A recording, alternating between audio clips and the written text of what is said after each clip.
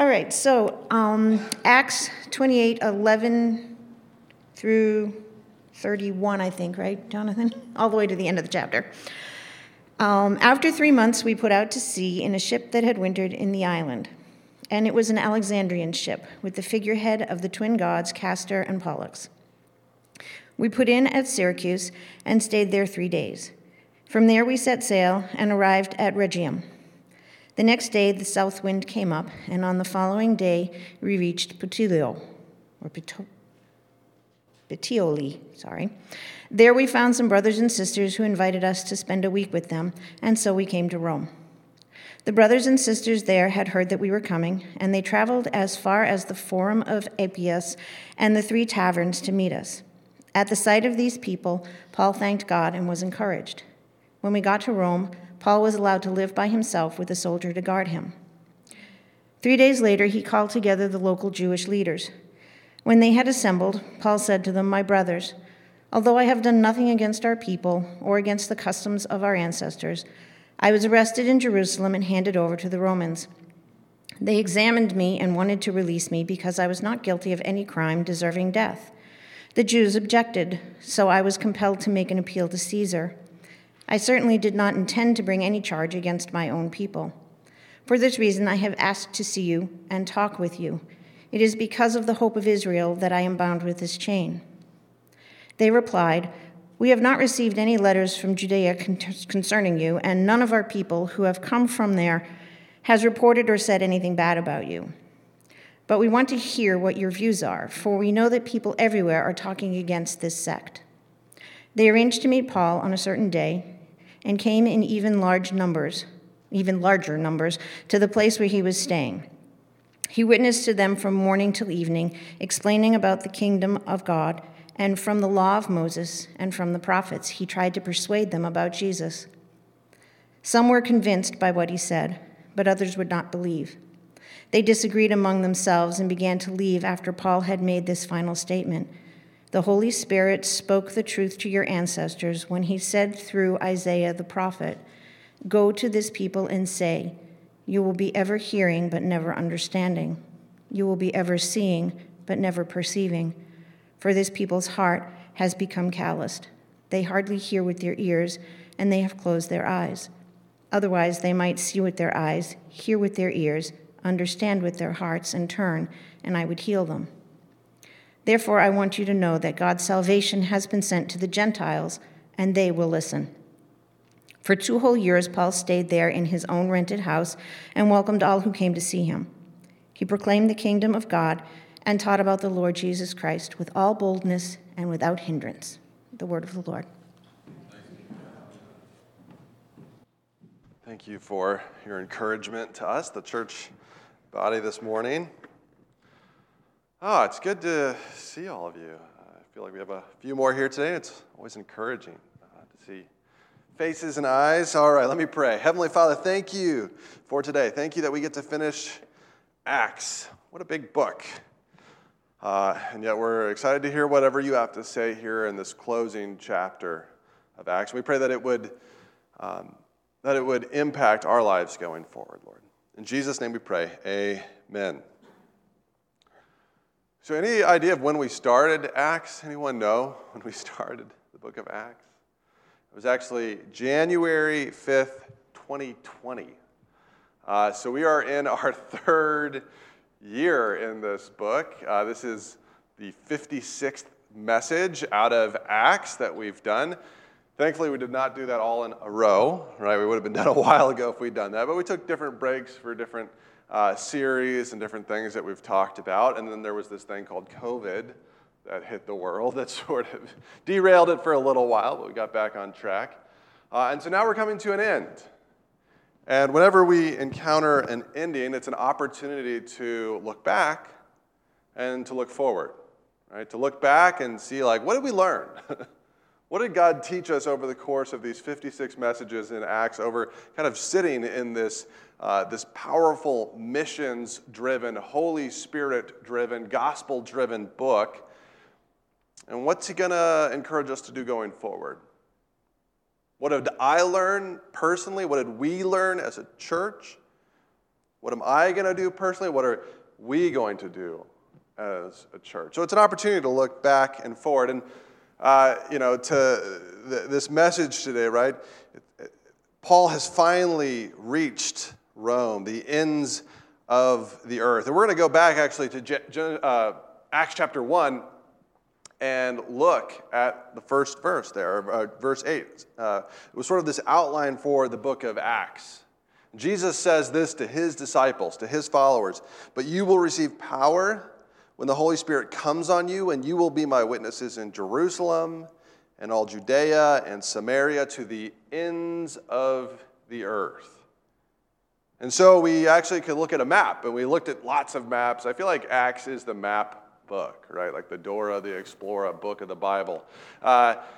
You follow the map. You start in Jerusalem, right? That's where the gospel message begins. We get Pentecost, right? Peter preaches that gospel message. 3,000 people come to faith, all different languages, nationalities, and then it begins to spread as you watch the gospel sort of spread from that point, right? It hits Judea, it spreads to Samaria, right? We encounter the story of Peter preaching the gospel to Cornelius, right? He has that vision. That's about, halfway roughly through the book of Acts. And then you encounter this little figure named Saul, who is converted on the road to Damascus. Jesus appears to him, and we call him by the name Paul. I don't know if there's any real theological meaning to why we call it. I think it's like Hebrew and then Greek. And we watch him as the gospel sort of spreads to the entire ancient world, right? So Jerusalem, Judea, Samaria, and then he goes on these 3 missionary journeys where he goes through Asia, right? What we call modern-day Turkey, all up through Pamphylia and Lycia and Ephesus, and he does make it all the way to Athens on the other side of the Aegean Sea there, and then he makes his way back to Jerusalem. And that's sort of what we picked up again in that final home stretch, right? When he comes back to Jerusalem for the 3rd time, there's this riot at the Jerusalem temple, and then finally he goes on this journey, a multi-year journey where he's in prison for a couple years at Caesarea, and then he is taken by ship, and that on the map we see the journey that he takes. I gotta use the pointer one more time here in Acts, right? And last week we were looking at Paul on Malta, right? That's where they shipwrecked. Today he's going up to Rome. And so is this the ends of the earth? Sorta. Sort of. It's Rome. Maybe it's the center of the earth at that time, the center of power and influence. But we know that Paul had greater dreams beyond this to take the gospel to Spain and other places. So I don't necessarily think that Paul looked at Rome and said, wow, that's the ends of the earth. But God had specifically called Paul to Rome. And we do see that fulfilled in this passage today. So as we think about this big narrative, this big story of the early church, of that first mission, just have this question. What did we learn? What did we learn? And you're going to have a chance to reflect on this question in our small group discussion time today. What sticks out to you? You remember all 56 sermons, right? Or what sticks out to you kind of from the big narrative? And I've been reflecting on this myself, and I have a couple things that stick out to me, but what sticks out to you might be something different, and that's fine. The first thing that sticks out to me is that God has an unstoppable, Spirit-empowered plan. We just read about that in Acts chapter 1, verse 8. God has an unstoppable, Spirit-empowered plan. And we can look back at Acts and see where that plan was. But that plan is still going today. Right? So we're still a part of that unstoppable, Spirit-empowered plan if we take the time to be a part of that and seek the Spirit. Now, as we look at Paul and Peter and their journeys, man, they got stoned and arrested. Paul got shipwrecked. No one would look at that and say, wow, that's God's unstoppable plan, right? You wouldn't say wow, he's such a success as he's storm-tossed and washed up on the shores of Malta. And yet God is like working through the trials, and he's working through the sufferings. I find that very encouraging. Right? As believers, we shouldn't expect that like you come to Christ and our life will be this easy pathway forward. It's just not how it works. But like if we have this confidence that God is working through our circumstances, working through our trials and our sufferings, to orchestrate his plan, like I find that greatly comforting. Because like whatever we go through, God's there. God's at work. God's doing something in my sickness, in my health, in my joys, in my disappointments, my loss of job, my loss of family members. God's there. God's at work. God's moving. And some seasons, like it's going to be stormy. We read about that in Acts chapter 27. It's like the storm chapter of Acts, right? And you see it coming, and Paul has no control over the storm. He has no control over the boat. He warns Julius, the Roman centurion, Julian, like, don't go, and he goes anyways and gets shipwrecked. And then we read in today's passage, and there's like this amazing, maybe I'll take it back to the map real quick. There's this amazing journey that goes really quickly. So it's like in the first half of Paul's journey, it's like storm, shipwreck. And in this part of the journey, it's like God put a wind in their sails. They traveled 200 miles in like the space, 180 miles in 2 days. Like I sense that's a lot in a sailboat. And they get to Rome quickly. It's like, God, why at this part did you have all that storm and trial and suffering, and then here you're like, here, you have a nice wind? We don't know. But what we do know is God's plan is unstoppable. Another word for spirit is wind, rucha, right? God's breath.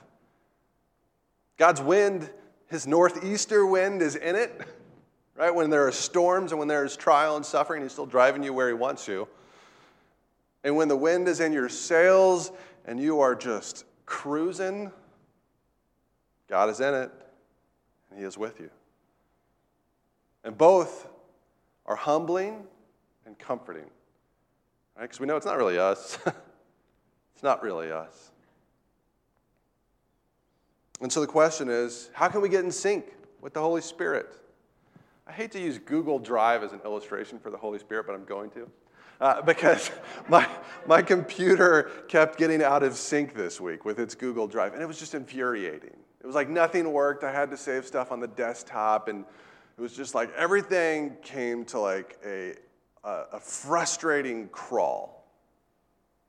And then, I did nothing. Actually, I did nothing. Google did something. And it started to work again, and I got in sync and kept going. I think that's just a reminder, like, what do we need to do to get in sync with the Holy Spirit? What do we as a church body need to do to get in sync with the Holy Spirit? I know we don't, as a church, celebrate Lent. It's where you have a specific time of, like, fasting leading up to Easter. I sort of tried to do it. I've just absolutely failed at it. Maybe some of you have tried. But right, that could be in a season to try to seek God.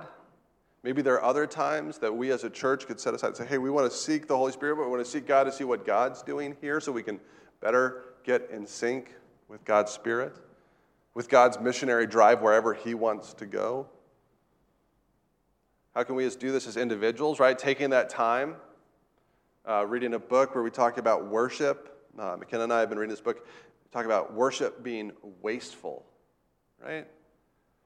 I probably shouldn't have introduced this idea based on Alan's expression. This idea that like we just spend time with God to receive from God, to know God better, not to get anything out of God, right? And that's part of how we get in sync with God and with the Spirit. It's just spend time with the Spirit. So God has an unstoppable, Spirit-empowered plan. Let's get in sync with it.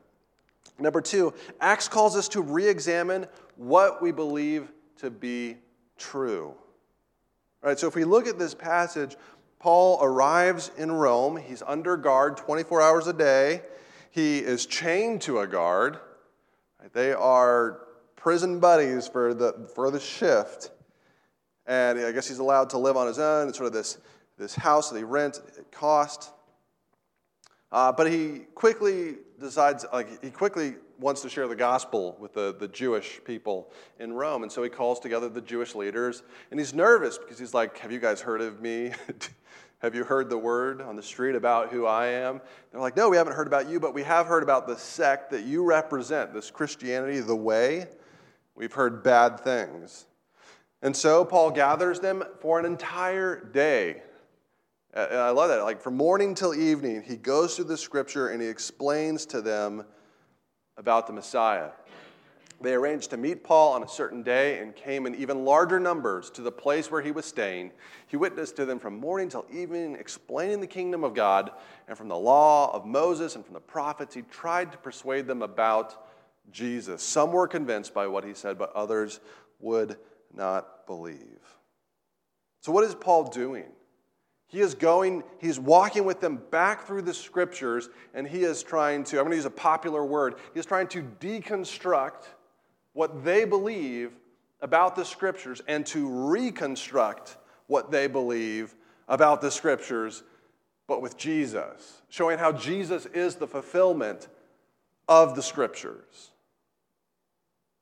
He is challenging what they believe to be true. And I think this is really healthy. If you don't believe in Jesus, if you don't know Christ as your Savior, you need to be challenged. Your worldview and how you view everything needs to be challenged. And actually, the same is true if you're a believer already, right? We all need to be challenged and to sort of make sure that we are, the other word for it was reforming, right? That's this idea of going back to the scriptures and trying to get closer to the scriptures and closer to what God says to be true. Right? And there are issues that, so deconstruction is this idea of kind of a thoughtful, methodical taking apart of something in order to put it back together in a better way. Hopefully, reconstruction. I don't think that's necessarily a bad thing. Right? Anytime we're thoughtful about what we believe, right, that is different than demolition, where something emotional that's very emotionally charged happens in your life and you just walk away or you become disenfranchised. You see perhaps Christians acting one way and Jesus seeming to appear a different way, and then you walk away from the whole thing. Please don't do that.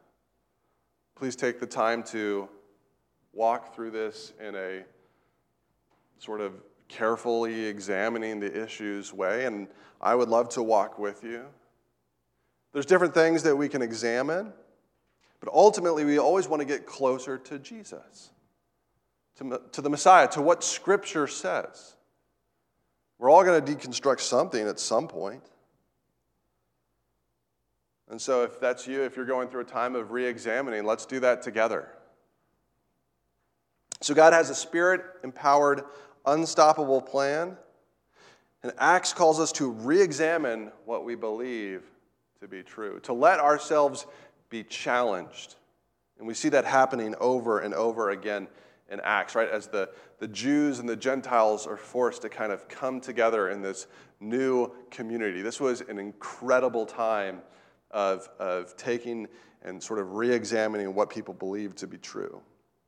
And then number 3, the gospel confronts us with a choice.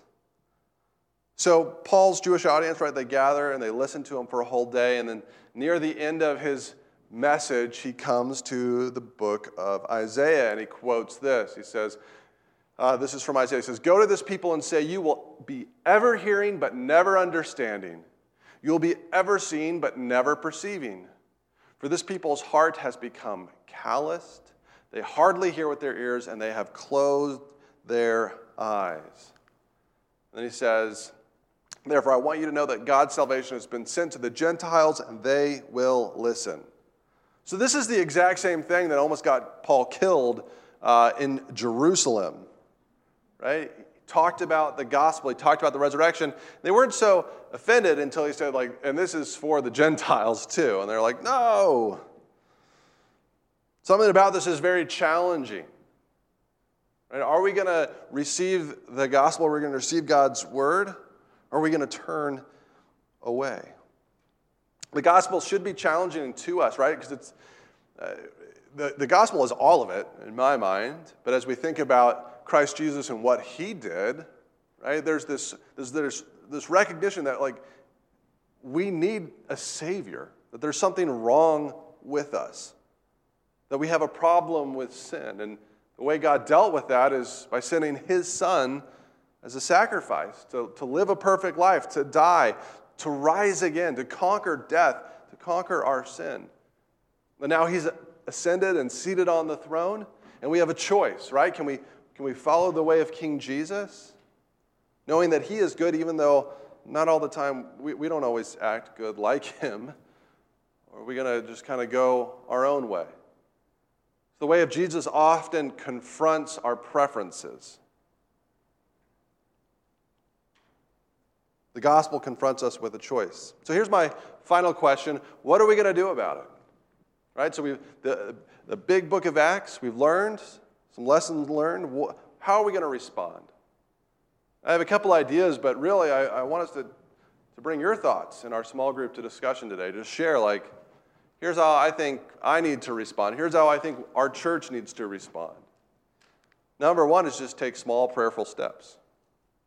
I think this is true whether you believe in Jesus or not, right? Take small, intentional, prayerful steps. If you don't believe Jesus, you don't know him, ask him to show up. Ask him to speak to you as you read the word, as you come to church. If you do know Jesus, maybe you need to be a little bit more like Peter or Paul, sharing the gospel message. Sharing the gospel with your front line. We haven't talked about your front line in a while, right? The people around you, your everyday, your family, your friends, your neighbors.